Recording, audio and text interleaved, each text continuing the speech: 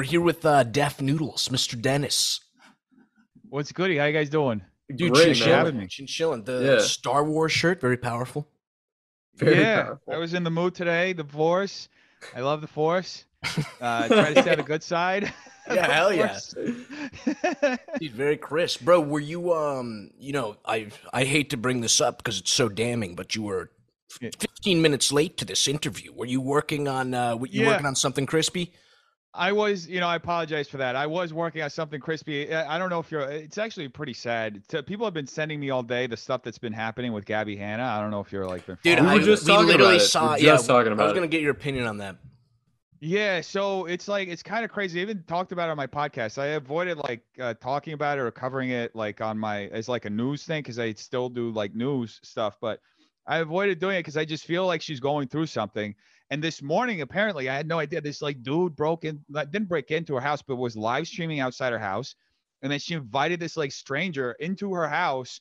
And then the guy was filming TikToks in her house. He's walking after her. She's filming 100 TikToks an hour.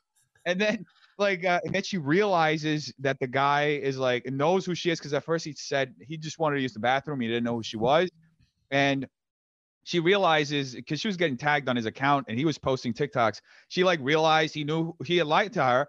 And she's in the TikTok, she's I realized that you just lied to me. Get the fuck out of my house. Bro, it's fucking insane. So wait, did she think she knew him? No, she thought she was helping somebody. And he said he needed help, using the bathroom. And I guess she was just trying to be nice. Right. But he lied to her. Yeah. And it's fucking insane. It looks like a horror movie, honestly. And then now he was just live streaming. So I was watching to see what the fuck this guy was saying. I mean, to me, the guy is obviously clout chasing, but he's flipping it as oh no, I was concerned. I wanted to see what was up with her and all this shit. So I was like, what the fuck is going on? Can I curse on here? Yeah, for sure. Okay. We try to wait 10 minutes before we start using extreme slurs because YouTube kind of slaps a restriction on it. So hold off on any extreme racial slurs for now. Just give us 10 minutes. 10 minutes. Yeah. Hold up. Dude, you're sorry, Harris. I always cut you off. It's just part of the podcast, baby. But dude, you're more entrenched in that YouTube shit than I am. You're like a actual YouTuber. Based on all the videos I've seen of her, do you think is she going through a mental thing or is she on drugs? Because I'm leaning towards she really seems like she's on acid or ayahuasca whenever she's filming that shit. And I've seen a lot of people get fucked up with that. That's actually a good point. It could be. I mean, she's definitely smoking a lot of weed because I've from her previous videos and shit, she has this little weed box that she carries around, and you see it in every single video as she's filming. It's on the ground or on the kitchen sink or the bathroom sink. But I don't know. There was also something I read. Somebody tweeted about it, said that she's going through a manic episode, and I watched back because I was trying to see what the guy was doing in her house, and some of the stuff that she's saying is actually pretty reminiscent of what Etika was saying. I don't know if you're familiar with Etika. When he had a bunch of bipolar manic episodes, and he was saying a lot of the same shit about there's more to the universe and I'm God and the energy and all this shit. And she's saying some similar shit. So that's why I thought it could be something like that. Obviously I'm not in the position to diagnose it, but there's definitely something going on. I don't know what it is, whether it's drugs or maybe it could also be, maybe she's seeing that she's getting a lot of engagement and she's just doubling down on it. And dude, I I'm really sure don't it's know. hard because she used to be, in my head, her audience was mainly younger kids, but she did used to be huge.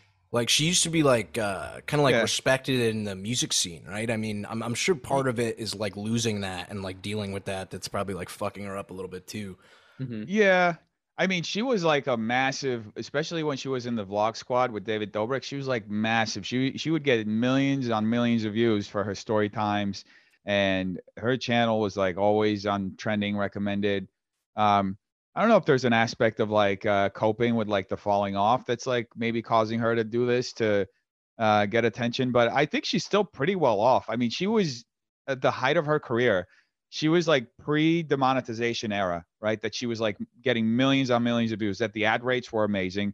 Your videos weren't getting demonetized all the time. That's where she was like getting like 5 million views on a story time, right? So I'm pretty sure that she's very well off as far as money goes.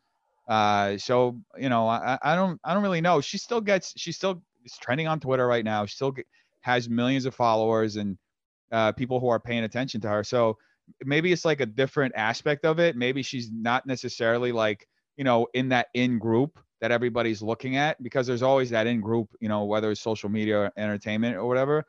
But she's still definitely, you know, sorry, my alarm's going off.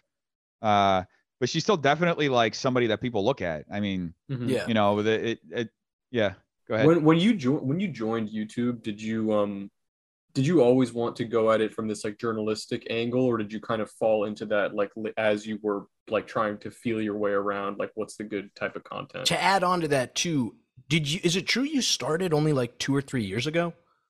Yeah, so I did like my channel was like end of 2018. That's when I started it. Damn, dude. Yeah, That's but really the whole recent, story, yeah, it was relatively recently, but the whole story around it is when I lived in New York, I was actually building like YouTube channels and Facebook pages for like brands and rappers. Like I used to travel around with like rappers. Like I don't know how familiar you guys are with like hip hop and stuff, but there's like the Cool Kids in Chicago. There's Mikey Rocks, who's like one of the two. And like I crashed on his couch for a week and we just shot a bunch of music videos with, you know, back in the day, I would just do that, like shoot vlogs, tour documentaries, and all this shit with like a bunch of different, you know, rappers. And I was building, you know, their brands and helping them build shit. Eventually I did it for like Univision and other like comedy brands. I was writing sketches and producing videos for them and stuff. And it always got to a point where it's like, I'm building all this stuff for other people, but I'm not doing something for myself, right? Because along this journey, I was always doing improv and acting in like community theater, and eventually started doing stand up. And I was never building my own shit, and I knew that I had to have a social media presence for the business, right?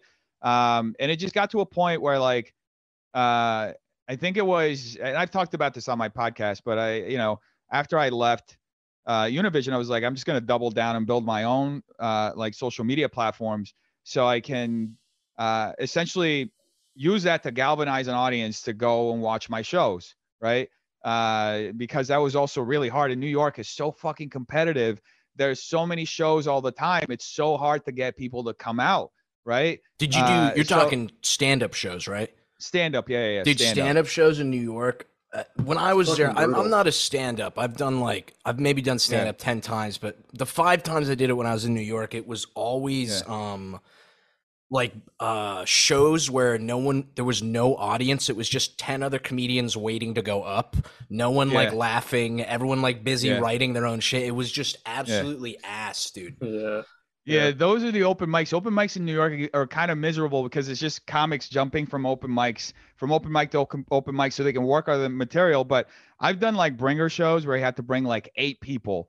And that's a lot. Like that's a lot of people to bring out, especially in New York, where like I used to host a show in this dive bar. It's the Grizzly Pear. It's down the block from the Cellar, and that just in that like 2-block radius, you have the Grizzly Pear, you have the Cellar, you have the Village Lantern, you have Greenwich Village Comedy Club, then you have like, I'm probably forgetting, like there are like 3 other more spots in like a 2-block radius. So like to have people come out to your show is like so fucking hard. Plus there are all the other comedy venues. Like New York is the comedy mecca of the world. Like just so many clubs everywhere. And it's hard. I used to bark too for shows. It's like, and that is like also, I mean, I would rather bark for shows. And a lot of people look down on comics who bark for shows, but it's like a rite of passage. I feel like every comic has barked for a show. Do you get paid? Can you explain what that is? What is barking? Do you get paid for barking, or do you just get a confirmed spot on the list? It depends. Like usually it was to get a spot, to get 5 minutes. So barking, for those of you who don't know, barking essentially is you go and you stand outside a comedy club, or depending on the club you're barking for, if you're barking for like Caroline's or like a bigger show, Caroline's is near Times Square. So you'd be somewhere like that's really populated, that there's a lot of foot traffic, and you're essentially trying to either sell tickets or convince people to go into your show, right? When I would bark in the Village, I would be like down the block from the club that I would be performing in. And just this would be like maybe 2 hours before the show, I would start barking to sell tickets. And then during the show, I would keep barking if we didn't have a full house for some reason. And you just keep doing it until you fill out the show and you offer people free drinks or whatever. And I remember the best time that I ever for barking that ever happened was like it started raining in the middle of it. It was like a hot summer day, started raining, like pouring, right? And I was like, this is great. And I started like telling people, yeah, like go in and, go hot, you get a free drink, get in. I got 20 people in the club. And then at that point, the producer was like, no, you got to stop giving people free drinks. So I was like, we want to pack the club, right? He was like, no, stop giving. Anyway, we got a few more people in there. But then the thing with barking is like, they want you, for the shows that I was doing at the time, at least, they wanted me out like even 3 minutes before I had to go up. So I'm like barking actively. And then they would like text me. Usually when the comedian that was going before me had gone up, and then I would go and wait for them to finish their set and then do mine. And then essentially I'm done for the day, right? I earned I worked like 3 hours to essentially get 5 minutes, right? But it's a lot of fun. Like you can make barking fun. You can like, play around with people, joke around and do fun shit. But there within the comedy community too, but like a lot of people like look down on it, but I feel like it's a rite of passage. Like if you haven't gone that far to get stage time, which in New York is very competitive, to get good stage time, you haven't like earned part of your stripes, Dude, I see that. Yeah. I think a lot of like comedians when they're first starting, it's like, what do you mean 5 minutes? Like in their head, they think they get to go up and do like 10 or 15 or 20. And it's like, dude, until people like know you, like you literally do like very short ass segments for a long time. Like you usually have to do that for like years sometimes. Especially in New York where it's like so fucking competitive. If it's like if you're doing like a smaller town, it'll probably be easier to get more time. But also part of the reason is it's just so hard to come up with a tight five. I remember I would write like 10 minutes worth of material at a time. Like maybe once a week, I would just write 10 minutes worth of stuff. I would shave it down to like 45 seconds. And that's how I would build my set, because I'd just be writing a bunch of stuff. And then I would just keep the good stuff. And then eventually I was like at 7 or 8 minutes, which is kind of like when you start getting close to 10 minutes, then you kind of have like a solid set, and you start having like things in your wheelhouse that you can pull out, depending on the audience you're performing for. And there are a lot of things that go into it too. Like when you first start getting spots in clubs, you'll get like check spots, which is like it's the worst spot, because it's like nobody's paying attention because they're all getting their checks. It's at the end. Everybody's drunk. Everybody's getting their checks. So like you're essentially telling your jokes to nobody, like the waiters who are and not even paying attention, right? Because people are being distracted. Like you go say a punchline and somebody's like, how much do I tip you? You know what I mean? Like, so it's like, it's funny. So there are a lot of like hurdles to being a comic or like a working comic. And even then, like I know people have been doing it for over a decade and are like absolute masters of the craft, and still have a hard time getting booked because there's a political aspect to it, knowing the right people. But I love it. Like it's part of the reason why I built the club, that I just built a club in the front part of my office here in the space that I have. And I just want to do shows and go up as much as possible and work on my shit, because it's, I love it. I miss doing it. And the pandemic really like put a damper on it. And then the whole YouTube thing picked up. So I haven't had time to go out and do it. Well, so this is like my solution, like taking the Rodney Dangerfield route or the earthquake route. They built their own club so that they could like practice their shit. Like Dangerfield built his club so he could have the best bits when he went on Carson. Yeah. I want to do that too, but my version of it is I really like Subway, so I want to build a Subway if I ever get rich in my house. Fuck the comedy club, bro. I just want cheap really sandwiches. Have it your way. Oh, I was gonna ask, did even during this time when you were doing stand-up shows, like were you already kind of like deep online? Did you feel like you already had an interest for things like YouTube drama and things like that, which seems to be a lot of what your content is now. That kind of, if I'm understanding correctly, that's kind of what like really puts you in like the On the public map, eye. yeah. Yeah. Is it? Were It you is, yeah. already interested in that stuff? So I did like my introduction to YouTube culture was around 2016 and 2017. Oh, I don't great remember time. how Mm-hmm. it was a crazy time. Yeah. Yeah. It was iDubbbz was doing the content cops. I remember those. Mm-hmm. Leafy was like a massive figure in commentary. It was like, I guess, the first commentary wave or whatever. And it was coincidentally around the time that I left my job at Univision and I was starting to do my own videos. And they were mostly like, I was mostly reacting to memes and like weird stuff online. And, I was just trying to figure out what my voice was as far as being a YouTuber. And I didn't even understand the YouTube algorithm itself. Later on, I started, when I moved to LA, I met a bunch of YouTubers and I kind of working with them, I started understanding how the algorithm works and how you you kind of niche down on your content and then broaden it as you go up. Right.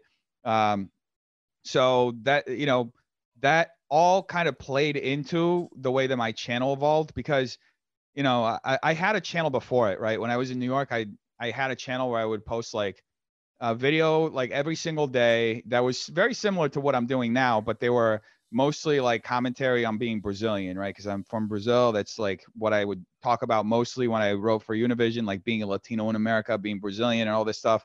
And that's a very like niche audience. But I wanted to do like broader stuff.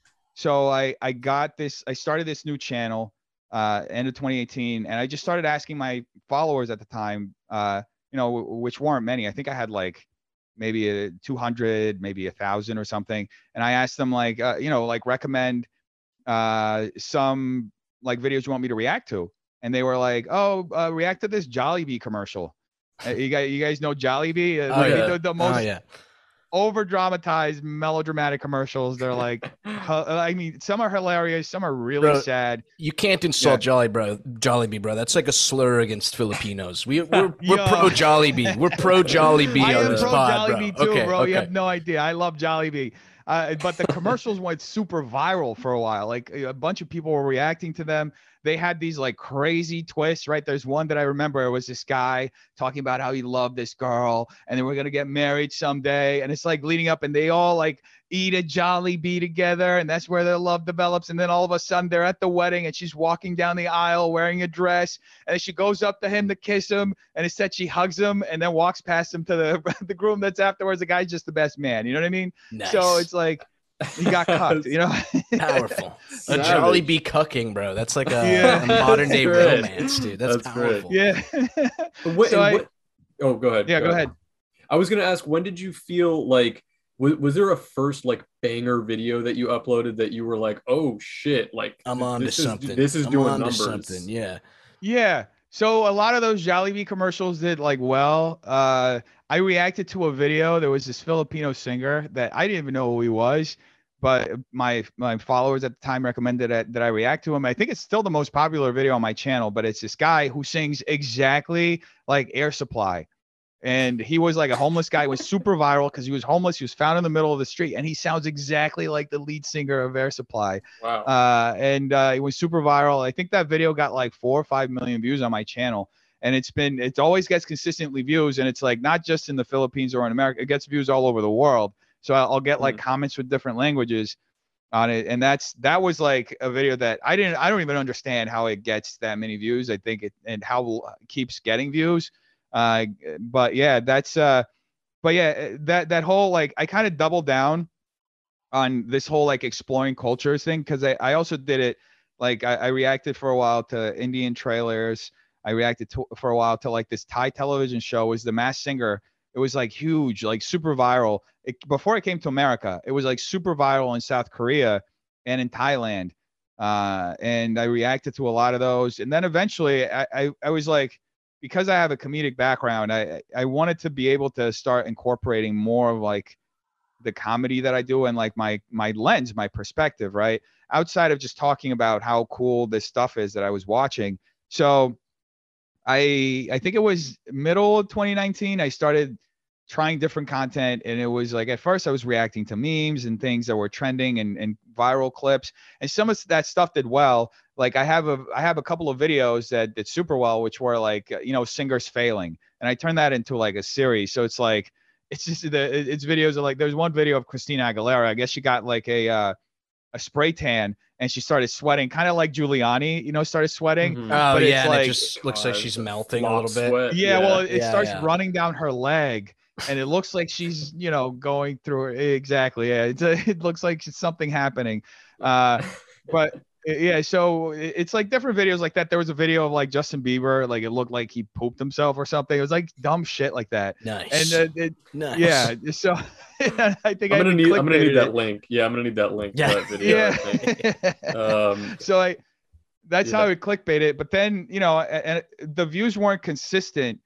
I wanted to build like a community, a consistent audience. So I started looking at and like content that could help me have more of a conversation with my audience, and that didn't just feel like a top 10 list or something like that, because those videos sometimes feel kind of impersonal, right? So I started. I think this was towards the end of 2019. I saw that there was this YouTuber, Onision. Are you familiar with Onision? Oh, Harris is a huge fan. Harris. I know who he is. I know who he is. Yeah. Yeah. So Onision was going through this phase where like this girl or woman who lived with him, he had like flown her across the country to move in with him, and she came out and made several allegations that he had like groomed her and that because I think she was 16 when she first moved in with him, and then he and his partner ended up like having a sexual relationship with her when she turned 18. So it was like very messy. And it was also around the time that the guy who does To Catch a Predator, what's his name? Chris Hansen. Yeah. So it was around the time that he started interviewing all of the women who were talking about Onision. I was like, oh, like maybe I'll look into this. But instead of looking at that solely at that aspect, like I wanted to look, like I said, for like something comedic. And it's hard to find something comedic in something that's so tragic and like really, awful, which is grooming or something happening like that. So I thought, okay, so I have to look at the target. The target is clearly Onision. This guy's a clown, right? So that's essentially what I started just using him as a target. And he was uploading like every single day a meltdown video, right? Where he was having a meltdown and he was like going full, like lolcow, I guess, going full, like he was crying in his car. My legs falling apart. My wife kicked me out, like doing all that shit. And I started reacting to them like satirically, like saying, like, I was like, I'll just yes and all this shit. I'll just say like it's absolutely normal, even though it's not normal. Little bit of improv. Yeah, exactly. Yeah. Exactly. So I just started, that's what I did. I was like, I'm going to act like this shit's absolutely normal. Like, oh yeah, this is perfectly okay to do this, I would just like say, and I say it in the calmest way possible, because it would like create a sharp contrast to it. And that started evolving into this whole thing because, and then it goes into like this whole character that I ended up creating, which it's like, it gets convoluted because a lot of people think that I used like the character as like an excuse to get away with doing bad shit, which like the bad shit they're saying that I got away with isn't like actual bad shit. What's an example of the bad shit? And by character, you're talking about how my sweet co-host is dressed up, right? Yeah, it's similar to that. Glasses. I was very similar to that. Yeah, I didn't want to bite your style or anything, but I was trying to I was trying to do my best cosplay of like some old school Deaf Noodles like content. Yeah, Dude, I was worried. I thought you were gonna come in and see that and be like, "Oh, these guys are fags. I'm getting the fuck out these guys, dude. Yeah, I'm fucking out of here, dog." I appreciate it. There are a lot of people nowadays who are like, I miss the old Deaf Noodles. I wish you would go back. Well, what is the old Deaf Noodles? Like, why do they say that? What's changed about you, or what do you think they say? And also, what are they accusing you of using the character to get away with? So I don't know any scandals really. Yeah, so there were like, it started off, I think the first time they said that was I started sharing like news as a joke, because I started covering. I heard nudes when you said that. I was like, wait a minute. News. Okay, sharing news. Yeah. Yeah. I'm posting my dick pics all the time. It was so I started seeing the whole like doing the commentary on these videos, and then there was a whole scandal with Nikocado Avocado that happened afterwards, and I started seeing, okay, maybe this is something that I could like explore, right? From like a parody news type thing. Like just covering these news, and like the whole irony and the whole joke of it is that I'm just a guy at home doing this. I shouldn't be considered like an actual news source, right? So I started covering these, and the first one that really went viral, that went like insane viral, was, and I did it in a super exaggerated way, right? Every the character I think was already blown out, which was, there was a whole evolution to the character as well, but and I can describe that later. But the viral moment on Twitter was, there was this video of Charlie D'Amelio vaping, right? And there had been like videos of her vaping that had been floating around for a year. She was, I think, 17 at the time, 17 or 16. This was like October 2020, I think. So she had there was this video of her vaping that had been going around for a day. There were other ones for months before, but this one had been going around for a day. So I grabbed this video and I put together this really like absurd, like 6-tweet, thread about it. It was like the video was like, oh, this is unbelievable. I don't even remember what the caption was, because the tweet got taken down because it got mass reported. But so it was like something, oh, this is absurd, whatever it is. And then in the follow-up tweets, I had shit like, yeah, this is what vaping does. This is blah, blah, blah. They contacted their parents, blah, blah, blah. It was like, obviously, like, you have to be insane to go to that length because you saw a video of a person vaping, right? Right. So what, they thought you were being serious? They thought I was being serious. Yeah. So okay.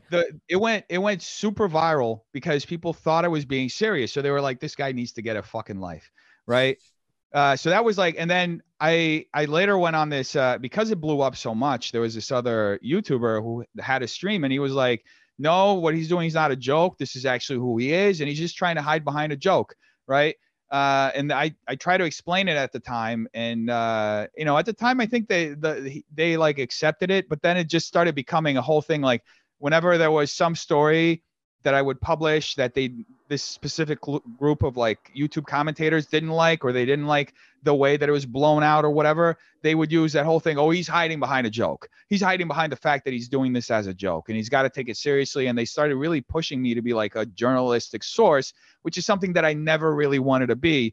And I even said this in another, like I did an interview like around that time actually, where I explained all of this. Like, I'm essentially like satirizing independent news coverage because we're attributing so much credibility to these individuals that aren't necessarily like following through with all the research, right? We're treating like me at home, covering these stories like I'm fucking NBC. You know what I mean? I'm not NBC. I don't have the same journalistic standards. I'm just a dude. So it's like broader commentary on what's happening, right? And I guess it got kind of lost in the sauce. And because I was doing so much of it so often, it was so much that was getting published, and I was tweeting 20 times a day. I was publishing a video every single day, that it took a life of its own. And people started actually considering me to be a news source, even though I was like, bro, I was wearing like cat ears. Mm-hmm. I was in a Minecraft house where like white like frames. And I was talking like fucking Gilbert Gottfried. I was yelling at the tops of my lungs. Dude, I literally said that the other way when my girlfriend and me were looking at your videos and we were researching. I was like, he literally sounds a little bit like Gilbert Gottfried. Yeah. Yeah, you can. And that all started. Solid impression, I feel like. Yeah, I used to do one in my stand-up too. Like I used to do him in a like library. It was like one of the last things. I used to do 3 impressions. It was Gilbert Gottfried in a library, Scooby-Doo getting pulled over for a DUI, and Elmo. I don't remember what the Elmo one was. It was like Elmo telling somebody to fuck off or whatever. Let me give you some banger material for your next stand-up set. No one's done this. Yeah. Gaybert Gottfried. Okay? We're going to make Gilbert Gottfried gay. Yeah. There's something there. Touch a dick. Yeah, there we go. There we go. All right. Yeah, that's powerful. Back on that. That's good. Dude, yeah. I always saw you. Sorry if I interrupted mid speech, but I think to most people who would see you, it would be clear it was like almost like you were making fun of like a Keemstar types, right? Essentially, yeah. And I said that's part of what I like. Part of the inspiration for the Irrelevant News show too was like I always thought the stuff he talked about was absolutely irrelevant, and he would just blow it up to this level of seriousness. Oh my God, somebody tweeted this out. You won't believe it. You know what I mean? Mm-hmm. Yeah. And that's why it was called Irrelevant News. And I had a very similar intro to his because I was making fun of him essentially. Mm-hmm. I said this in other times as well. I've always thought he was a clown, honestly. I was kind of friendly with him for a while, so I felt bad like saying that publicly, but now it's like, I always thought he was a clown. I always thought. What would you say to someone who brought up, because I get your point of view, like I totally do, and I get what you're saying, and I'm not as familiar with your older stuff, but if I go back about a month or two, who was the guy you were beefing with? Papa Gut? Yeah. Do you see how someone could find fault in how you went about that scenario? And on top of that, looking back on that scenario, is there anything you would have done differently? And also explain this scenario just because my sweet co-host, I'm not sure if he's aware. Yeah, so you're talking about was it the one where I made a joke pedo that stuff. He looks like a pedo? Yeah. So to explain the whole situation. So essentially, you want me to just explain the situation or my mindset? Maybe I'll explain the situation and then my mindset afterwards. Give me a slight mindset for anyone unaware and for my sweet the mindset hairs. was, I mean, it goes all the way back to December. I saw a video in December that he did reacting to this. He did commenting on the coverage that I did of the situation with Sniper Wolf. And I just thought he was a little dishonest in the way that he, covered the situation. What was he? Did something happen, or was he just coming after her because I know she edits her photos? He was coming after me. He was coming after me. After you. Oh, after me, saying that my coverage was wrong and that Keemstar was right about the whole situation. And he hadn't talked to. Later I found out he hadn't talked to her. He hadn't gotten her side of the story. I talked to her. I asked her about the situation. He also tried to make it seem like the whole video that I made was just so I could virtue signal, which is not true at all. I raised a bunch of money for this for the thing. Anyway, that's all. Doesn't matter. But that video, I was like, and then I think a couple of months later, he did another video.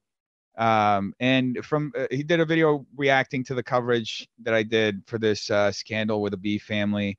And both of those times when he did those videos, I got a bunch of comments, like people telling me stuff and like that I should retract it or go back or whatever. And I was confused. So, with that second video that he did, I did a response, but I did a response the way that I respond. Like I roasted the shit out of him. Like I called him an incel. Like, the guy's married. I thought it was funny to call him an incel.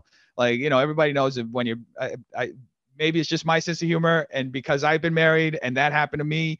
But, when you're married, your sex life goes down the fucking drain, right? It happens. I'm not even married and I'm at that point, baby. No.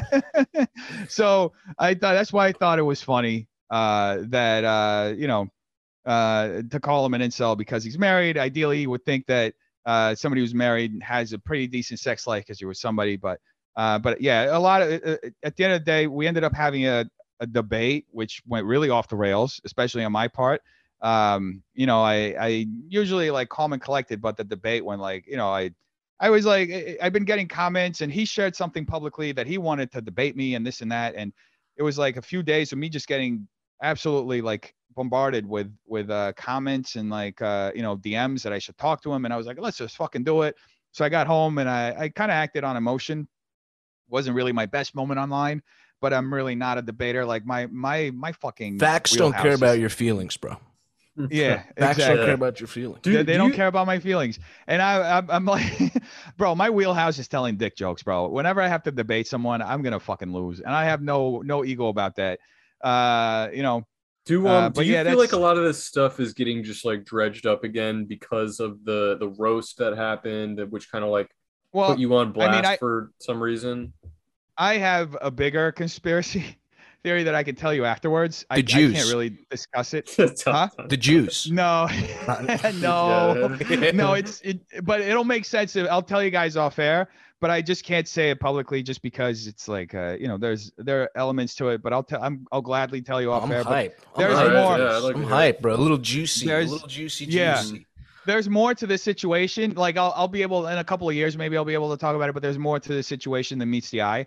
But yeah, that's where like my kind of rift with him started, you know, because we had this discussion that went very poorly, and it really, you know, his fans continued to like harass me for a few days, and like I kept getting DMs and like all this shit, and then I was just like, you know what, I'll take the L. Like I was kind of rude to him, so I the next day I made an apology. I apologized to him for, you know, being rude to him, calling him an incel. This was the like, pedophile thing or just the incel? No. This was before. This was the first debate that we had. Okay. Yeah. So I apologized to him, and you know, and that didn't go well either. I started getting dunked on by everybody because it's also funny, like, you know, you leave any room for vulnerability on the internet, it's like people smell blood on the water, right? And then everybody, they're all like sharks. They want to feast on it, right? Yeah. Even so people who aren't like, there's definitely people who are kind of like dickheads and will hate people for no reason. But whenever there is like a feeding frenzy going on, people who are generally like level-headed will join in on kicking they want to crusade. Like everyone will hop in. Yeah. So that happened. And then over the next few months, I kind of just like ignored the situation. But he kept making like video after video after video, like 21 videos, I think over the course of like 4 months. It's pretty much 1 or 2 videos a week, right, about me. And I was like, fuck it. But then I got my Twitter back, and I was I started getting these comments of how like, oh yeah, he owned you, and I responded. I think the first response I was like, you know what, like, who gives a fuck? And this, like, you know, I don't even remember what the fuck it was, but it was some response to that effect. And he like immediately made a video off of that one tweet that I responded. And then I was like, oh, this is funny, dude. He's like doubling down. He's like making videos about anything I say. So the next, like, somebody said something else that was snarky towards me, and my impulse is just like, you know how you treat a heckler, right? You just go, who gives a fuck? So I kind of did the same thing, and I was like, I responded. They were like, oh, I don't even remember what I said initially, but I was like, you know what? I made a mistake calling him that. I should have said that he looks like a pedo instead. And I shared a few pictures of him, and that really pissed people off. You did tag the LA police as well. Oh, I tagged the FBI. That's what it was. Yeah. I tagged. I'm sure the FBI is like using all those resources they're using to catch all the terrorists and everybody to go look after somebody who looks like a pedo. I'm sure the FBI is like, oh, Papa got top of the list. I think a lot of people would be in trouble if that was like how they went after pedophiles. True. Yeah. Like, dude, you know what? Do you feel like after some of this shit has gone down, do you have any desire to step away from like the YouTube news commentary community and just do comedy that's unrelated to this stuff? Or do you feel like you're still having a good time even when things are going kind of like topsy-turvy? It's funny you say that, because I've been, since the beginning of the year, wanting to move on from just covering drama itself. Like, I started covering more like broader pop culture stuff. Like, I guess it was October or September of last year. And then I started incorporating more politics because I just have an interest in politics. And like I've been trying to step away from it. And like this whole era that I'm currently in, which is like a bunch of shit going, you know, with the live show, and it's kind of a gift and a curse because my audience is kind of turning against me. But at the same time, I'm finally being able to, because the bar has been kind of lowered a little bit, I'm finally being able to just broaden what I do, and people are kind of going along for the conversation, even though unwillingly. But I've been trying to get out of the whole, like, I don't know, there's some situations that I just felt so icky, like covering or talking about, and I felt pressured because of the way the algorithm works and because of the way, all these other channels are covering, I'm going to be suggested next to them. So it just, that's, you know, there's a lot of groupthink that goes into being a part of that community. And honestly, I wanted to just move away from it, because it's so toxic, just dealing, even if you're not getting attacked, it's just so incredibly toxic that it just starts eating you up. Like, bro, I just always felt so bad. Like, somebody real quick, we do have 1 minute left, so you may get cut off. Okay, yeah, we can cut right now then if you want. Can you hear her right now though? Now I can, yeah. Okay. Dude, a little dog barking adds a little flavor. All right. So I think it was, the apology thing. So I always felt so awful reacting or like having, because, you know, once you're in that drama commentary thing, like, people have the expectation for you to go in and go hard on everybody you're covering, right? Right. That's part of the game, right? And a lot of the times when somebody's doing an apology video, you have to go in and go hard and just be really aggressive with your, whatever you're saying to, even if even if it's just jokes, like they wanted me to be like really ruthless and really tear people up. And I saw those were the videos that did best.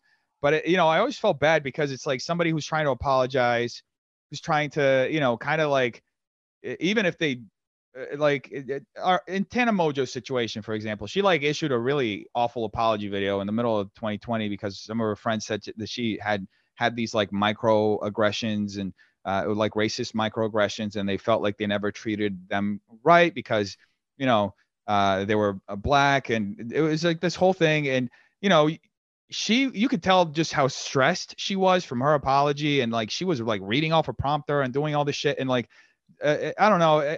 I putting myself in their shoes. It's just like a really ruthless aspect of commentary and media on YouTube. That there's a whole market of people who just react, and even when somebody's like essentially trying to reconcile their problems or trying to ask for forgiveness, you're there like destroying them. Essentially, it just feels a little like kicking them while they're down. Yeah, yeah, essentially, yeah. Dude, so how would you describe? Sorry to interrupt. How would you describe your commentary? Because earlier you said it was all jokes, right? Yeah. But there is an aspect to it where you are reporting the news, right? Or not? Not really.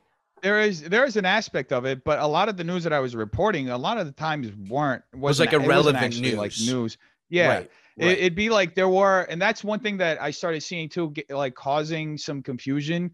Because I remember the first time that people like got a little like, there was this trans influencer in LA who got beat up on Hollywood Boulevard, just a few blocks away from where I'm at. I remember this video. They took her purse. Yeah. So she was like, she was looking for an Uber, and she and her friend got beat up like really bad.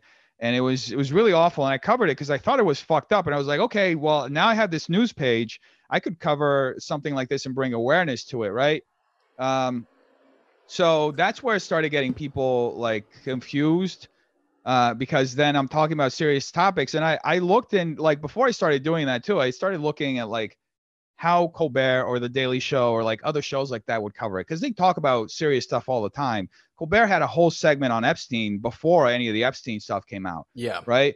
So, and he made a bunch of like jokes about like Epstein being a rapist and a pedophile even back then. So it I looked at that and I was like, okay, so it's possible to do that. It's just who the target is. So that's usually how I went like about my things. I was like, who is the target? If I'm covering a serious situation, make sure you make the clear distinction of who the target is so that nobody's confused, because the last thing I want is to add further harm to somebody who's already been victimized, right? Mm-hmm. Whether, even if it's just in ridiculing them in a video, I don't want to do that. You know what I mean? Or ridiculing the situation itself because the situation is serious. So always go after the target, the perpetrator, right? So that's usually how I try to do that.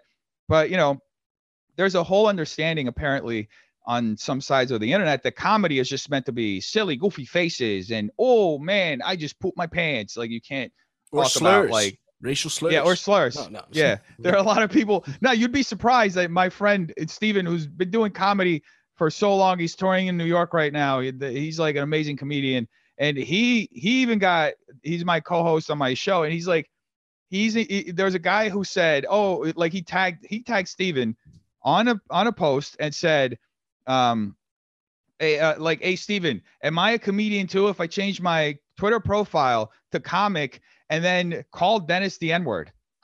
And Steve was like, are you fucking kidding me? Like that's legitimately banger, bro. Yeah, it would kill at a comedy club, 100%. Yeah, dude. Hearing you, not to interrupt again, I suck. Harris is used to being interrupted by me, but I could get why. I think a lot of the flack you got, and I'm not even talking about the recent stuff, but it does seem like you maybe should have been more clear, because the OG character, it was strictly irrelevant news. Mm-hmm. But then it seemed like you made it not even a new character, but you switched over into doing actual news. Right. Yeah, it started getting, I mean, do you see how that could confuse like haters though? How they could be like, yo, like what the hell? Like, Because I think if you had stuck with the Keemstar type stuff where it was like totally irrelevant, I could see why this like Papa Gut guy or someone you called a pedo, like it would be like, dude, I'm joking. But like because you do actual stuff, my point being is, do you understand why people got mad, or do you still think they kind of they just didn't understand?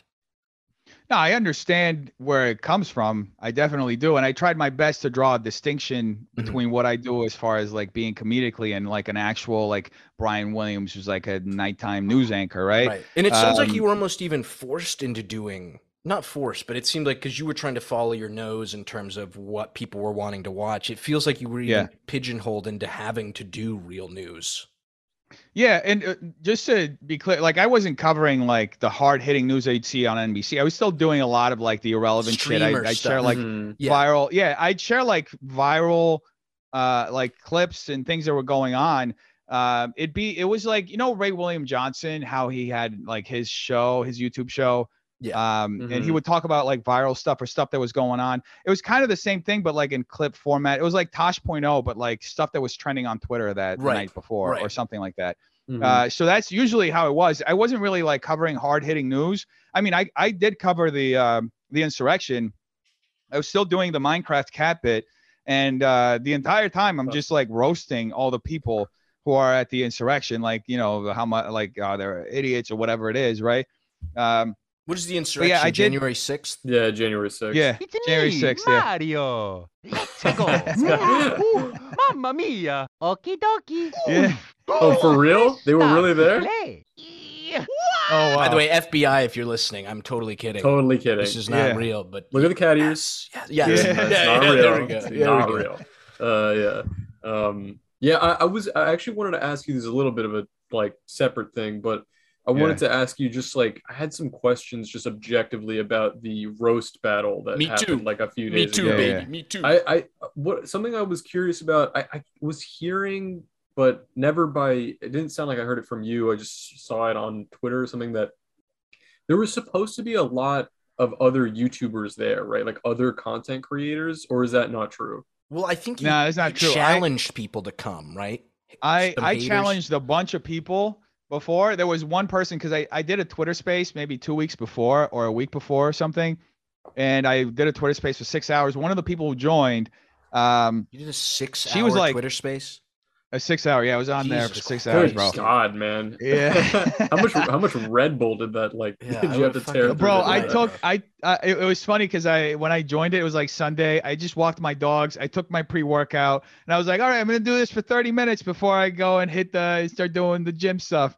And then like all of a sudden it's like 4 hours later. I'm like, what the fuck am I doing? Oh my God. Yeah. We've been there. We've all been there. Yeah. To get back to the so there was one person, for example, in the Twitter space who said, oh no, I'm going. And I even offered her. I responded to her in a DM. I said, hey, you know, if you want to come, I'll pay for your tickets to fly over. I'll pay for your 2 nights here. Essentially, you're kind of barking. You're kind of barking, but like digitally. You see that? Yeah, like, essentially. Bro, I'm gonna start bringing people in. Yeah, get in here, baby. Yeah, I'm gonna start posting Def Noodles hate if you're gonna put me up in a fucking hotel for 2 days, bro. I'm gonna be your biggest fucking hater on Twitter. I even tweeted at this YouTuber who was like talking mad shit and then made a 3-minute video coping, saying he couldn't come. I was like, bro, I'm offering you a vacation, a paid vacation, 3 days in Hollywood. You're going to be like at the heart of everything. You're going to be able to walk around. You just have to show up for a show for an hour. Like, bro. But yeah, none of them agreed to it.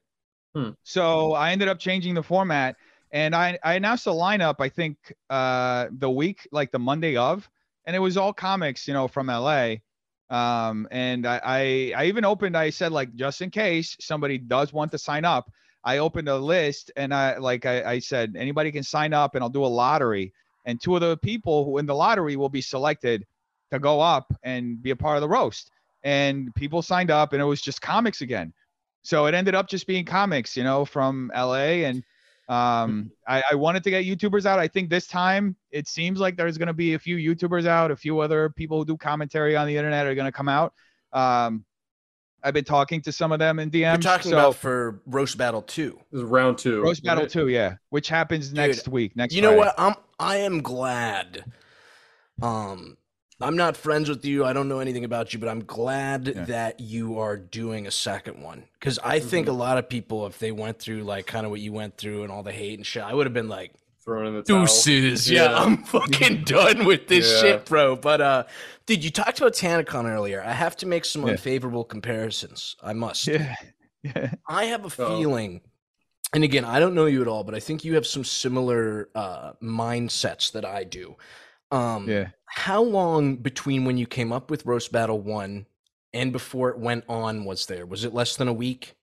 Or was it about a week? No, it was way more. So just to give you context on the space that I'm in right now, it took me 8 months to get to this.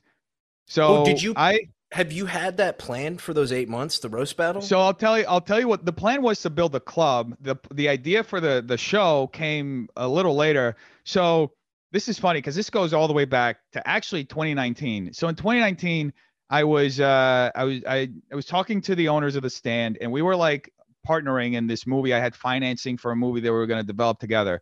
And in the middle of this conversation, I was like, bro, you guys have the best club in New York.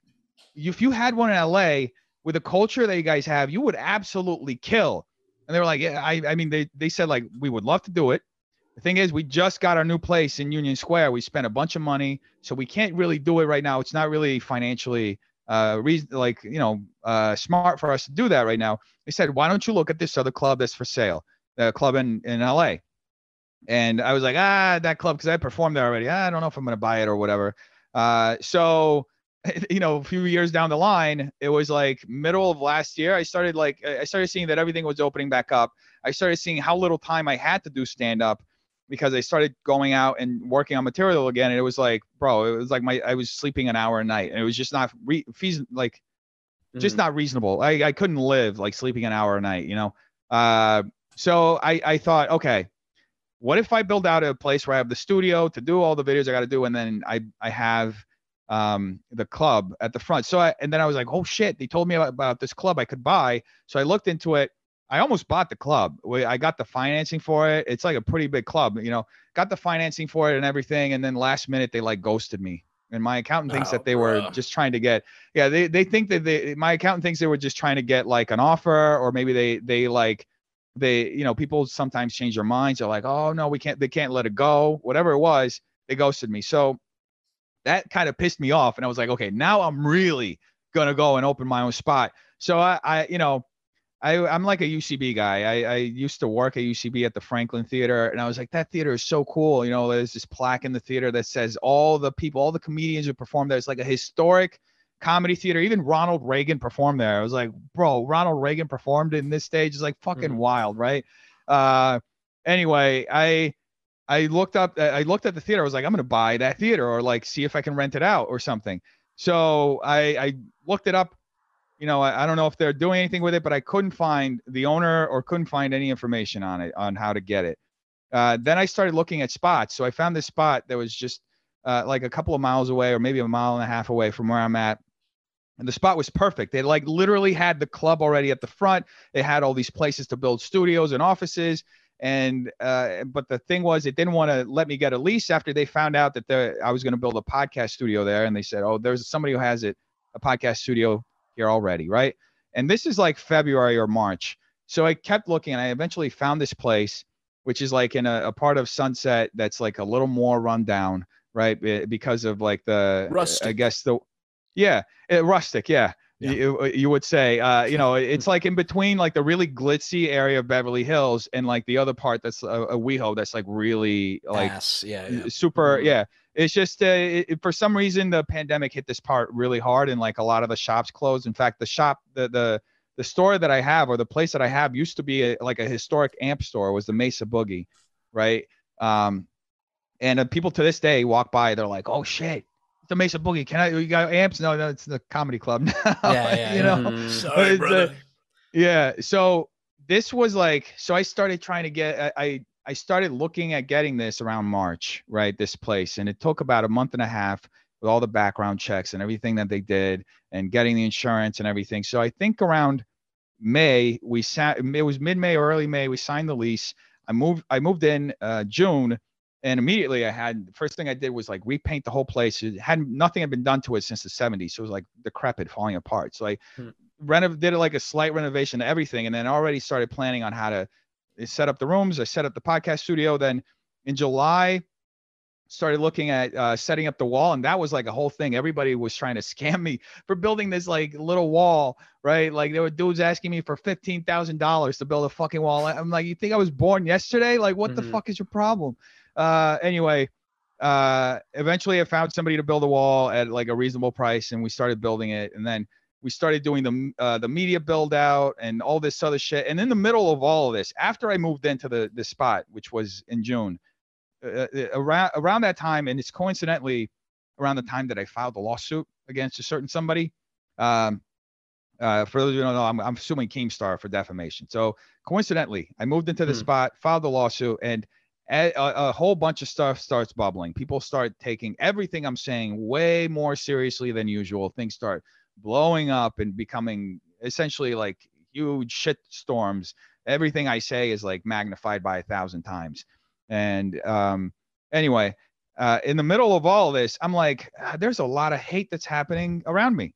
You know, like maybe I can use the club to monetize this. Maybe I could have a roast battle, get all these people who are like shitting on me to come here, and we could put on a show. And instead of hiding behind, Twitter fingers or a screen on the internet, we can do it for real here. It'll be like boxing. I think it was also like the whole idea of the boxing, influencer boxing thing, because I had just gotten tickets to go to one fight, and I think I was looking at the Jake Paul fight too. And I was like, yeah, I think I'm going to do this because it's like another side of this like machismo, I'm going to tear you down type shit that boxing has, but it's like words.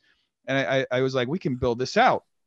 So the idea for it was like, I guess early June or mid-June. That's when I had the idea. And I guess the first show was August 19th.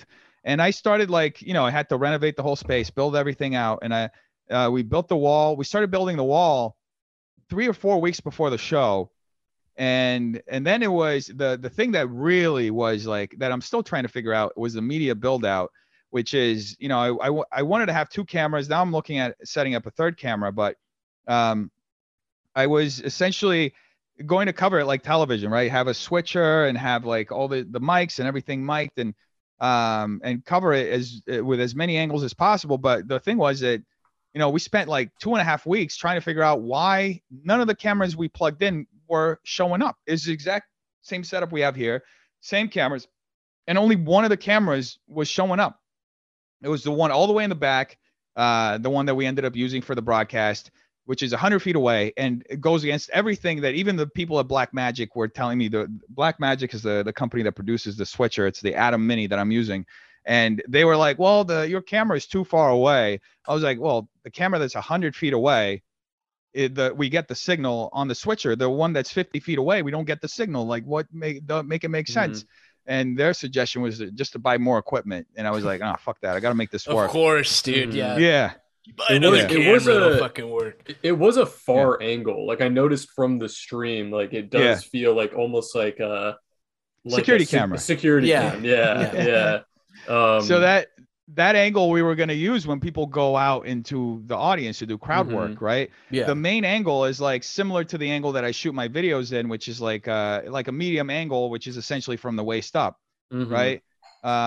So that's the angle that we were planning on using. Unfortunately, it just didn't work. We couldn't get the camera up. In fact, up until the back camera that looks like a security camera was working the day before. I did a test. Everything was fine. The mics were fine. The back camera was working. I was like, okay, if anything, I'll just run the show with that camera. I came up, loaded everything up 2 hours before the show.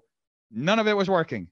The camera wasn't working. The microphones weren't working. None of it. That's why we started 15 minutes late. Something happened. I don't know, with the computer or whatever, that none of it was working. And then the funny thing is that we were already late, and I was like, okay, I'm just going to throw a Hail Mary right now, restart the computer and see if everything works again. And I did that, and then the audio came back. So I was like, yes, the audio's back. At least people can hear now. And then I started just like opening and closing programs and like running different programs that Black Magic has. And then eventually that back camera came up. And then we were like, all right, let everybody in. Let's start like running it. Right. Mm-hmm. So, I mean, I've been doing it. Like I've been doing shows long enough that I know that like Murphy's Law is like, oh, every time, dude. Yeah. everything that can go wrong will go wrong. Yeah. Even if I hadn't set a date for the show, like I would probably still trying to be figuring out shit. You know what I mean? Like something, and I still am. It's like, you know, sometimes you just got to tear the Band-Aid and kind of go with it, and then kind of just roll with the best punches. experience is doing it. Like, I think you're going to be very well set for this second one. I do have to ask, though, because I am shocked, bro, that you did have that much prep time and planning, because the show did seem a little thrown together. And I got to ask, if you did have all this timing, why? I'm trying to think of saying this without offending this guy, because he's a good guy. But just say it. Well, there's a certain comic you had on there. I don't think he performed, but he showed up on stage, and he was a guy Harris and I went to school with. So as soon as he came out on stage, I was like, oh, no, what's going on? You want to say off camera or? No. So long, Bowser. Thank you so much for playing my game. Yeah. He's part of the... Game over. Hello. Here we go. Okay, that explains it. But did you not do a lot of planning in terms of who was going to show up? Because if you did have a few months to plan, I would assume you would have pulled connects and tried to get kind of like a little bigger the people that we had the lineup set up, and we announced it on Monday, the Monday before the show. But I do know a lot of comics that I have a friend of mine who performs at the Laugh Factory every week, and he's touring. He's like in Nevada. He was like, I'd love to go and perform, but I'm in Nevada for the next short notice. 2 weeks. Yeah. So I spoke to him like a week and a half before the show. So I mean, it'll happen. I just spoke to somebody yesterday who books a lot of shows with like these big comedians, and you know, I think for our first show, I think we had some pretty good people there. The crowd loved it. There was an aspect of like flying by the seat of our pants, but I think we went along with it. You know what I mean? This was also one thing that I think I would have enjoyed the show a whole lot more if I wasn't running tech and doing lights. I also had like the way that things work, like one of my editors who's trained on how to use a switcher and doing all this stuff. He's been out for like a week and a half or something. He's like dealing with a whole situation.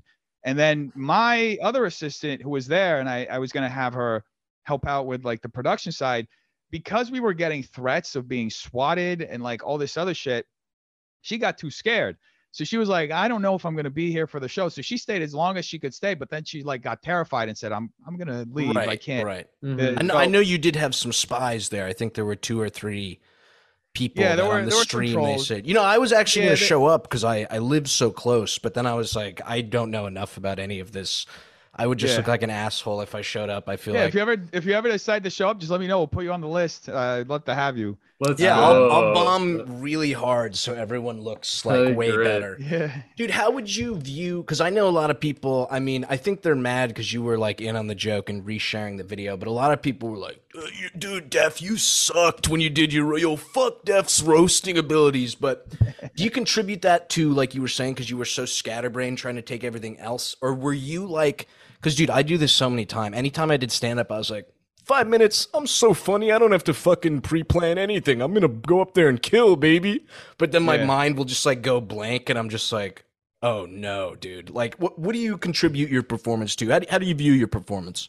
I mean, I said it on stage. I fucking bombed. So the whole thing was, if part of it was scatterbrained, it was like, you know, I came out twice, and the mics were completely shut off. And I forgot to shut them off, like turn them back on. So did you do pre-writing though? Did you pre-write jokes or not? No, really? I didn't, because I didn't even know who I was going to go up against. Right. I did think of some jokes when I saw it was her. Like for the 2 minutes, I thought of that Carrot Top joke, which like honestly, it's the "Are you from Detroit?" lesbian woman. The Detroit. Well, I read her shirt. I just started trolling her. Because the whole thing, do you want to make out? The one that I said, I knew she was a lesbian. So I was like, you want to make out? And then she was like, no. And then I was like, you're a lesbian by choice then. It was like, powerful. I was just like telling her a little bit. So yeah, I mean, I didn't write anything. I probably should have written for the next one. I'm going to write, you know, I there's like this YouTuber who's like really thirsty, who works for Keemstar, who wants to go and battle me. So I'm gonna write for this one. But yeah, that one, it was. I mean, I hadn't really been on like a stage. I mean, I did like a couple of mics over the last year, but I haven't really been on a stage like performing like in like years. So there's a little bit of like cobwebs and shit and rusty that you know, rustiness you get. Plus you're like doing the show, so you're not really like thinking about it. But yeah, I mean, I'm already looking at, I'm gonna do some mics and like other shows like leading up to it. I have 2 shows booked here this Friday. And I have like there are other things that, you know, I'm gonna do to just like booked at your event, like, or you're going to do stand up somewhere. Oh no, we have 2 legit shows here. We're gonna start booking out the place so that we have 2 to 3 shows every night, right? Like, oh, that's fresh. That's great. That's a good idea. Yeah. Are you not shitting yourself? Like I'm not famous. I'm nowhere near. I have no clout, but people buy like prints and shit and stickers from me. I put my actual address on it. People knowing your actual address with all the hate you're getting, how are you not like freaking the fuck out? Well, first off, it's a business location, so it's different. Even in terms of swatting with the security guards that I was talking to, it's harder to SWAT a business location. Also, because for the show specifically, I have the security guards at the front. They're going to talk to security first before if they ever come in. Oh, and as far as like trolls, yeah, and as far as trolls, like doing something, I'm like I said today, as long as they're not doing something against like my patrons and people who are coming for the show or the people who work with me or for me, then I don't really give a shit. You can do whatever you want with me. I can kind of hold my own, but you know, I don't like, honestly, I'm not really worried about people. A lot of people like to bark, you know, they have a lot of bark, but they really don't do shit, you know? So I'm not, you know, it's a commercial spot. It's not unheard of. I mean, it's part of the reason why I wanted to get the club in the first place, because I wanted to have a place that I can actively promote and bring people to and give them an experience, right? And there's this, I mean, there is the whole thing of the internet culture of people hiding behind the anonymity that they get so they can essentially like, you know, troll someone or try to destroy their lives.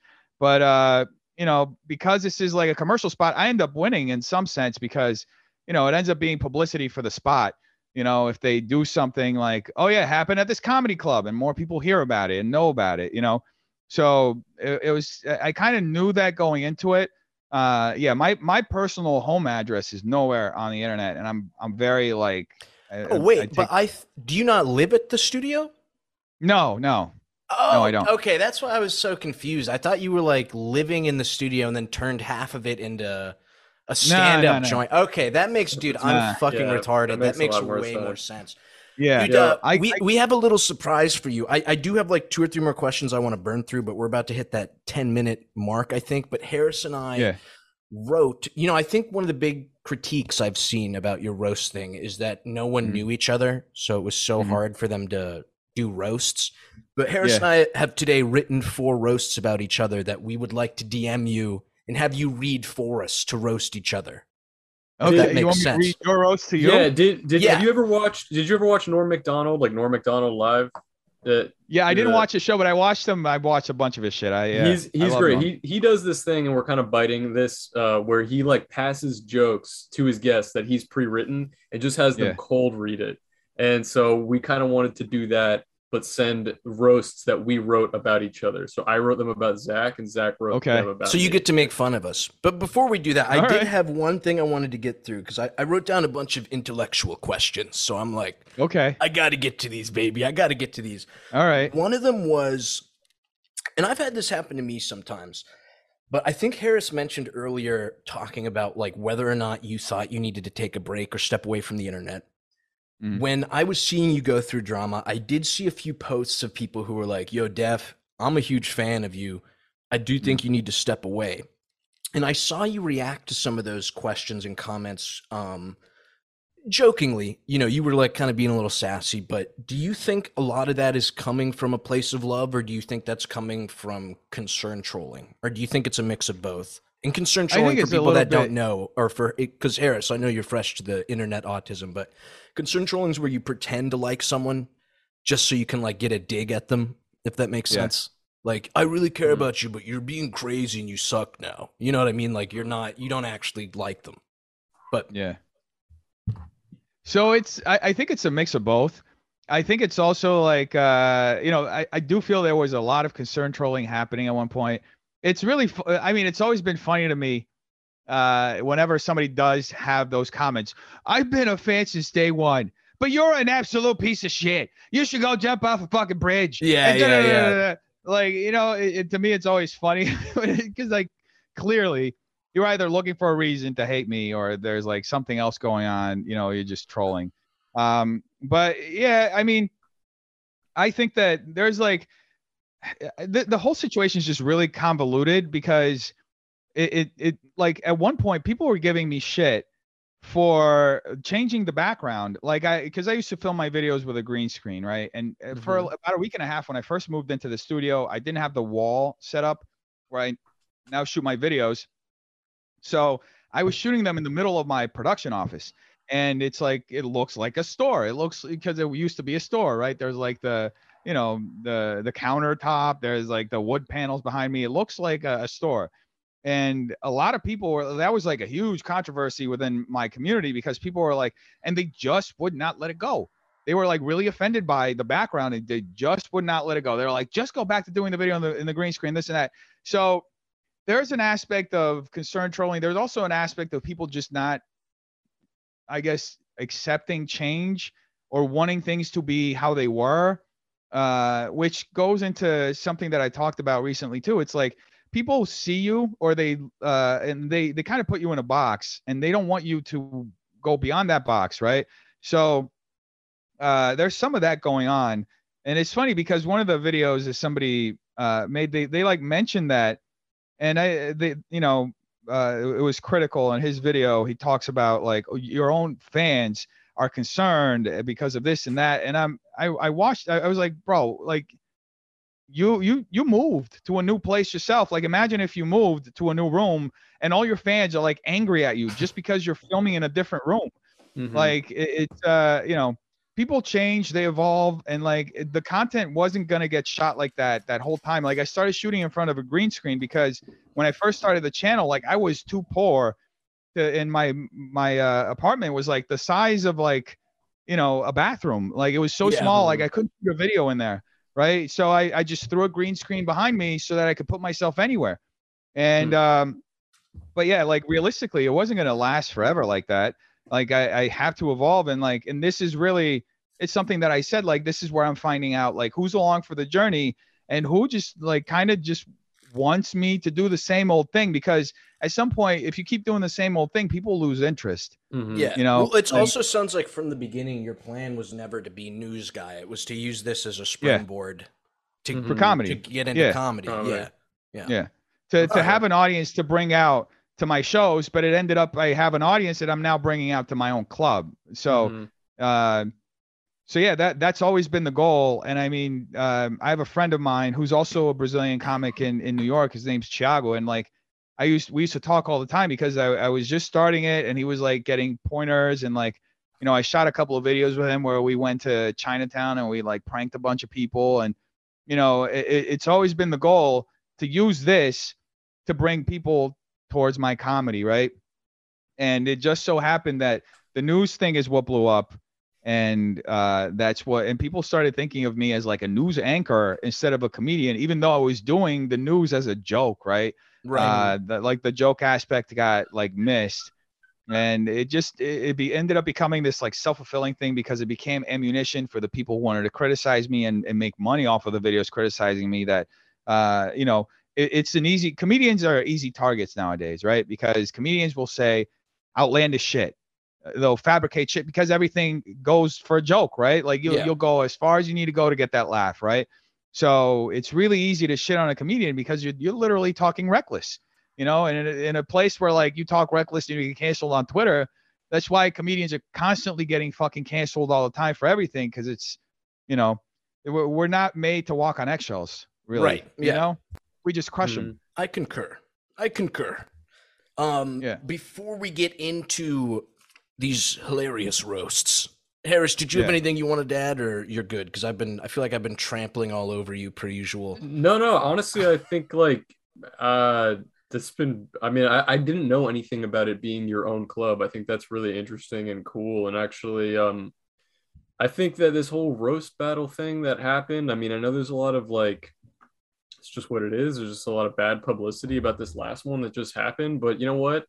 I think it's like a really good stepping stone, and maybe it doesn't even feel like that right now. But it sounds like you have an optimistic viewpoint about it anyway. I think like the second one, you'll sidestep a lot of maybe like the mistakes that happened the first time around, and I think it's cool, man. I think it's cool what you're doing, bro. Yeah, I gotta admit, I went into this talk thinking like, and again, I didn't even really know you before this, but it was like. You know what? Maybe this guy might need to step away, not because he's going crazy, but just because like the hate is too strong. But you do seem like you know what's going on. You seem like you have a game plan, and yeah, it's cool to hear you're gonna keep fucking doing this shit, bro. I mean, you obviously bought the studio, so you kind of have to. But I would have been like, "Fuck, dude, I'm fucking out of here. Like, I'm gonna fucking become a chef or something." I think there probably is merit to just like. Not to necessarily tune out what people are saying right now. But I think probably it is the right move to just step away from the internet and just focus on. You have something really that a lot of people wish they had right now, and having the studio space and the desire to like bring other comedians into like on a stage that you own is very fucking cool. And if I were in that position, I would be like, fuck it, fuck all this like YouTube drama shit, and I would lean into that a lot harder, because I think that's real world and that's cool, and that's going to attract a lot of attention in a very positive way if you stick with it. That's 100% what I'm doing. I mean, I am still like responding to shit because I'm honestly like on a. You can't, bro. It's so hard not to respond to haters, bro. But I guarantee you're gonna feel so much better if you start ignoring that shit, dude. Especially when it's like people with like 3 followers. Yeah. Well, on Twitter, I stopped responding to random people on Twitter. I'll just meme on them or something. But yeah, I'm focusing on building the club, and honestly, it's just really fulfilling to have it and to be able to do this. Like, I never even thought it was gonna get to this. So especially considering like before the pandemic, I was fucking broke, bro, and I was like had. We're both $40,000 and $30,000 in fucking student loan debt and all this shit. I didn't even know what the fuck was gonna happen with my life. But it, kind of all fell together. And I'm really grateful to be here. But yeah, I'm definitely, that's what I'm focusing on. And the way that I see all this stuff, I don't even see it as negative publicity. I see it as like people are talking about it. I mean, I've done so many great shows. I've done so many awful shows and so many different kinds of shows, and absolutely nobody saw it or nobody talked about it. Like you said, like you did a few like shows and there were only like a handful of people there. I've done so many of those shows, and this is a show that I did, and it, like, if I put together, it got tens of millions of impressions. If you put it all together, it was trending on Twitter nationally, number 19 the day of. One of the biggest YouTubers reacted to it. We had like a whole conversation. Critical, yeah. We had a whole conversation about it. They were like, you gather up all the impressions. I haven't seen a comedy club or any other show get this on their first show independently without like a major studio behind them. Get this level of impressions. You know what I mean? So I gotta play. I'm gonna resend you the link just because it's about to cut off. But I have a comment on that real quick. To close, before we get into these, I kind of want your opinion on this, Harris, because this is something you can't really comment on because you need an outsider's perspective, Def. But I feel like I could play devil's advocate slightly, because before we cut off earlier, you were talking about you were kind of happy about the trending, right? Yeah. I get that, because I think no publicity is bad, or what's the saying? No, there's... Yeah, all publicity is good publicity? Something like that. Something like that. Yeah, something to that effect, yeah. So I get that, but I know a lot of people are like, yo, this deaf guy's fucking retarded, dude. He's like happy he went trending because we're making fun of him. Like, I think those types of people might not realize that they are helping you in a way. Like the trending thing helps your thing, and I'm sure you're gonna get even more people coming to your event now, even if they're just like, "Yo, what is this?" But yeah, I don't know. Do you you're just like pro? You're happy that it was trending, even if it was something negative, or do you think it wasn't trending because of? Do you think it was trending positively? Oh, I know it was all negativity. I know. I read the tweets. I know people. But the thing is, though, I mean, just I'm on Twitter a lot, so most of the times when you're trending on Twitter, it's nothing good. You know what I mean? First off, it's like very rarely is it like, unless you're like a K-pop band or like you're Ariana Grande, new album coming out, whatever it is, you're not going to be trending for something good. But I see it as like, from an advertising perspective, it's impressions. It's people that are learning about my brand, even if negatively, which ironically too, it's like, if you look at how advertising works, the reason why a lot of political ads slant negatively is because people remember negativity more than they do positivity. So in some sense, I'm creating some kind of lasting memory in people's heads, even though it's negative. And I mean, people got angry when Gatorade changed to G, right? They'll be angry at stuff all the time. Fuck Gatorade, dude. I'm still pissed. Fuck Gatorade. I'm still pissed, bro. Yeah. So, I mean, it happens, bro. And I think it's just like, from a marketing standpoint, I got so many impressions. I got so many people to, watch the clips from my show. There's a story behind the show now. Now people are going to go into the second show with a certain set of expectations, and either we meet them or we don't, there's a whole story. There's a narrative that's being told. And even Moist Critical and his like response to my like apology which was an ironic apology, was like, I was making fun of apology videos and like the whole situation with it. But he says that he's looking forward to watching the second one. I got a massive YouTuber who said he's going to be here in LA. He'd love to go. He'd love to come and watch it, not be a part of the roast, but just watch it. So there is like, there is an element, it brings an element of interest. People want to, I mean, at the end of the day, people want to watch a shit show. They love watching the shit show. A lot of people hate watch shit. There's a reason why Barnum and Bailey was like a huge thing, because he had a freak show. Like, people like watching that. And there's also like an aspect of, right now they're seeing us take L's, and eventually they're going to see us win, and they're going to go along for that story. And, like 5 years down the line, when we've been doing this for 5 years, when we ramp it up to being weekly, people are going to look back and they're going to see, wow, these were humble beginnings. Look at how far they came. Or they'll be like, sometimes, when you pick up something like in the middle, like, you ever do this? I used to do this with shows a lot. I've never been the kind of person who watches a show every week. I end up catching up to it like at the very end, when it's about to end. It's what happened with Breaking Bad. It was like the last 4 episodes. I was like, I have to catch up. So I watched the last 4 episodes with everyone, right? And you watch the show from beginning to end, like you kind of binge it, and you see how like the pilot was like shot on a shoestring budget.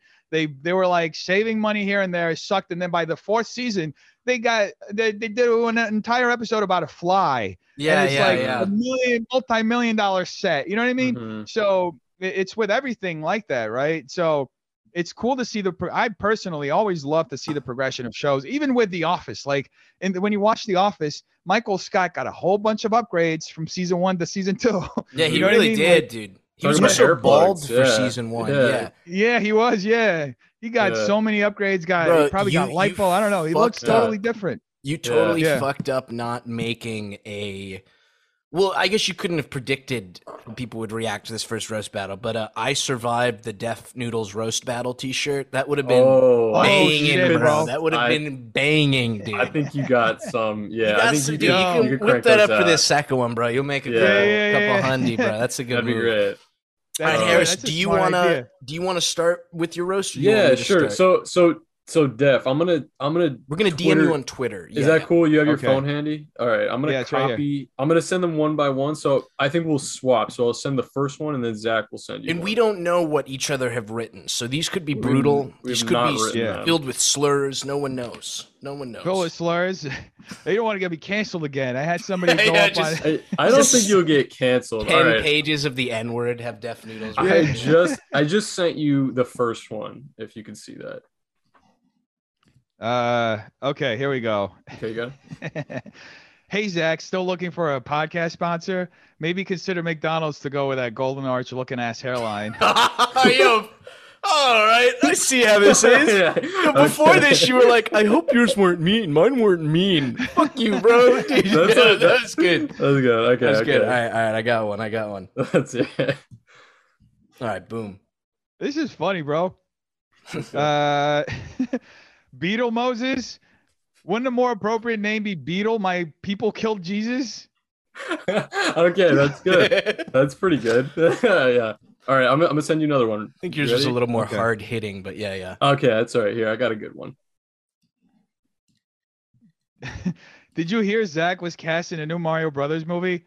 Oh, my mistake. I misinterpreted a tweet that called him a fat. Called me a what? You want me to say it? It's like Say it. It's fine. Yeah, say it. Go ahead. I mean, I'm part Italian. I'm Italian, bro. It's all good. You're fine. Okay. What, you want me to say it? Yeah. I'll bleep it. I'll bleep it so you don't get canceled. Say the whole thing from the top. Say the whole thing. Oh shit, bro! You're gonna fucking get people to murder me now, bro. No, you're good. Nah, dude, you're good. You're good. Okay. I'm good to say. No, I'm not gonna say it, dude. Oh, come on! It's not that bad. Is it a fat? Was that the term? I'll spell it out. I'll spell it out for you. Oh, it's not even that. It's not even like a curse word. What is it? What is it? Goombah. Goomba? Yeah. Dude, that's not even considered a bad word. That's like that's Italian for like buddy, I think. Is it? Yeah, hold dude, up. You're freaking out. I'm telling you, dude. You Google it real quick. It's not. It's also, bro. If it makes you feel better, we got Vosh to say half of the N word in our last episode, so you're totally good, bro. Look, it's a pejorative slang term, so it's not a slur. It's just a pejorative. It's like calling an Irish person like a Mick. Like it's not like dude. Well, I thought it was the word wop, bro. You don't understand, bro. I have people reporting me, people watching the stream, like looking to report it. They're gonna clip it and they're gonna show it to me for the rest of my fucking life. Come on, I love that. You have my promise. Read it out from the top, but I will bleep it.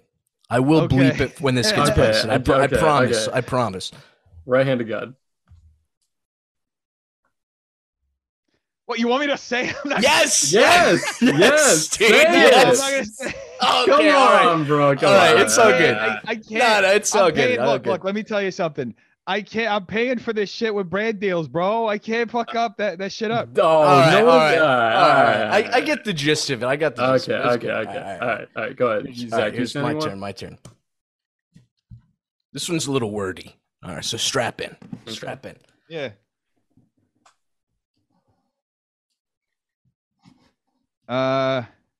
I feel like you guys are just baiting me to say slurs, bro. No, dude, I swear to God, no. That was a concept originally. That was a concept. Yeah, it was a concept to like sneak them in. I thought it'd be funny. Yeah, I mean, it's funny in studio. Okay, I'm just looking up the word, bro. I'm looking up words now. Oh no, this isn't. You guys are fucked up, man. This is the people that made Spirited Away. It's not a slur. Okay. So Studio Ghibli recently decided they're no longer making animated movies. Beetle Moses was hardest hit by this news, as he will no longer be able to reference actually successful creators in his comics. That's pretty savage. That's Reference good. Man. That's good. Reference man. All right. I got a good one here. Actually, I think this is a good follow-up to that one. Okay, ready? Okay. The friendship instantly is ended after this. It's a little wordy. It's a little wordy as well, but shockingly, YOLO Swag Studios lost 100 followers after tweeting a picture of his bare ass. You really do that? Yeah. That's funny, bro. Maybe since his followers are accustomed to his art, it would have been better to post a picture of literal dog shit. Holy shit, dude. Bro, what the before this happened, you were like, dude, mine are not mean at all, bro. That is fucking banger. That's banger mode. If you posted that on Twitter, I guarantee you'd get like 2K likes of people who hate me. 100%, bro. Okay, maybe. All right, we got 2 more each, I think. Yeah, I got one more. All right, go ahead, Zach. All right. You coming in with the Jewish jokes? That's all right. I can take it. Good. Israel. The only thing that is real about that place is a lot of Jews live there. Yeah, that was all right. That was all right. It had nothing to do with you That was either, a good dude. one. Yeah. You can tell I was scraping the bottom of the barrel that was on a decent. couple of these. Okay, how about this one that I just sent? This is the last one that I wrote. Yeah, I got one left. All right. YOLO Swag Studios has become a target online for horrible, malicious, and violent death threats. And I want to come forward to say enough is enough. Can somebody just kill this guy already? Dude, you should fly in and do this fucking roast, bro. You're fucking killing me, dog. Dude, Dennis is actually like killing it with the reads. Yeah, you're doing good reads. You're doing a great job. All right. That's all I got. This is my final one. This is my final banger.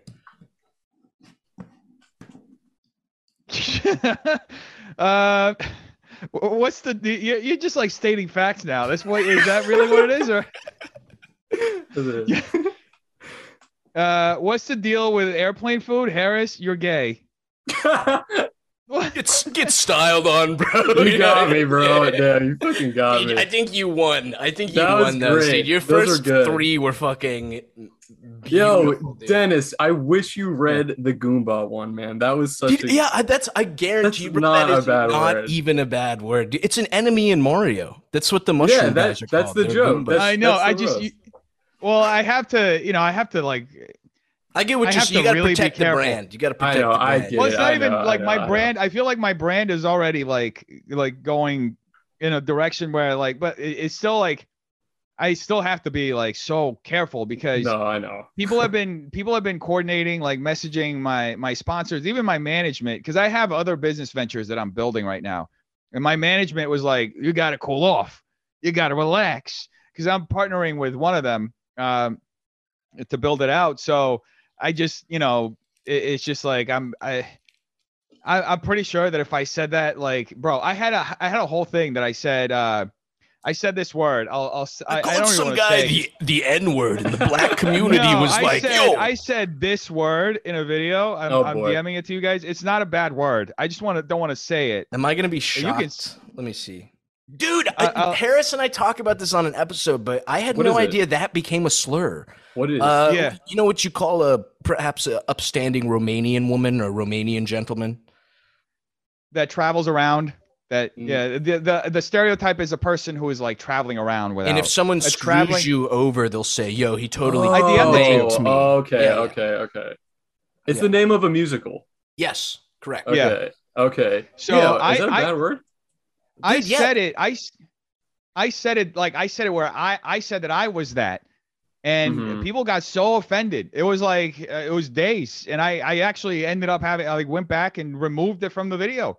I said, okay, guys, I removed it from the video. So I just have to be like very careful because, especially now, people are looking for anything that they can get so they can DM my sponsors and just try to paint the most negative, worst picture, even if we're doing something in jest. And it's not necessarily a bad word, but if it even has a moderate pejorative connotation, people will say, look, he, even as an Italian, like I don't even feel comfortable saying that, like my mom's Italian, Dude, here's a little tasty tidbit for you, but this is like the G word you just sent us. And I'm going to say the slur. I'm going to say it, but people are now mad at the word Eskimo. Apparently that is hyper effective. Dude, literally, dude. And it's like, what the fuck are you talking about? Like, Eskimos are fresh. You hear that word, you think of like a guy in like a comfy ass fucking penguin suit and he's just like chilling. Like, I don't see how that's negative at all, dude. I'm gonna edit it so you say that term though, just so you know. Okay. Editing it. I had no idea it was like that. I didn't either, dude. I'm we have a lot of discussions about like because one of my co-hosts, he's black, and he talks a lot about what what. No, I'm totally kidding. Yeah. So he talks a lot about like this is the guy who's whole buddies. You were telling him he's buddies with the guy we talked about earlier. Yeah. Okay. Oh, okay. Got it. Yeah. So we had a lot of discussions about words like so I'm just like, a lot of the times I think like the N-word has an actual like history of being used in a harmful way to essentially separate a group of people, right? from the rest of the population. I'm just thinking like, how do we get to a point where we're applying that to every single word that's used to describe people, essentially, not necessarily in a pejorative way. You know what I mean? Like, I never thought Eskimo was like a pejorative word. He said it. No, he said it. Yeah. I'm fucked now. They're getting crazy about that, bro. Because like you were talking about Italians earlier, but now you can't say retarded because Italian people get offended. You know what I mean? Yeah. But you can't. You really can't say that word specifically. You can't say it. I mean, I got banned on Twitch because a gay comedian said the F word. Oh, right. Is that a permaban? I wanted to ask, or just a week? It's 7 days. 7 days. Okay. All right, Dude, I was pleasantly surprised. Too, like, I went and saw Nick Mullen 4 days ago, performing in California, and he was saying retarded every other like third word, and I was just like, ballsy, very ballsy, especially in front of a California audience. But they were going ham, bro. It was crazy. Mm-hmm. It's cool, like when it works, when you're doing it performatively, it works. But like on the internet, it takes a whole new like scope, right? Yeah. And especially when you're dealing with platforms like Twitch that look at your behavior off platform as well, and may use that as an excuse to ban you. That's why you have to be like extra careful. So like in that context, like I don't think there's something necessarily wrong about a gay comedian taking that word that's usually used to put gay people down and using it the way that she used it. She's gay. She gets the right to say it, right? So I don't know. It was just very, that way I already knew it was like that, but it was a little eye opening that not even a gay person could say a word about themselves that's that people usually use to put themselves down, them down, right? But that's how far we've come. I mean, if somebody gets a soundbite like that of me saying anything that's even moderately pejorative, like that, they would 100% keep just pushing it and trying to make it. I can understand that. I know. Yeah. I mean, right now it just also feels probably like you're in the hot seat a little bit, and you know what I mean. Yeah. Which I don't necessarily think is fair. I think that it kind of got like a little blown out of proportion, especially after just talking to you. This has been a very like chill conversation. I mean, it doesn't, you know what I mean? Like, which I think people forget that there's a person on the other end of it sometimes. You know what I mean? And it's like, all of this internet shit doesn't really matter or exist. You're trying to tell me the gay little people who live in my phone are real? They're not real. Come on, brother. Come on. Listen, when your club takes off, I expect you to use that word. Once you're allowed to say that word, I expect to hear that roast.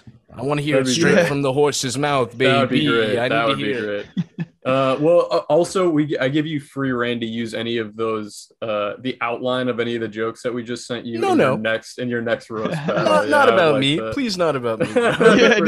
I'm gonna be roasting you across the screen, or whether you show up, I'll roast you. I'm not even there, and I'm just getting fucking blown the fuck out in front of everyone. Like, dude, I would kill myself. That's great, that, dude.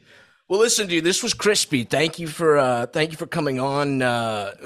Where can the Cold Cuts fans find you? It's Def Noodles on Twitter and Insta, or? Yeah, Def Noodles everywhere. Yeah, that's pretty much it. If you want to start clipping anything bad that he says, that's where you're going to want to go post it. You're going to go to that Twitter or that Instagram, throw a tag. No, you're good.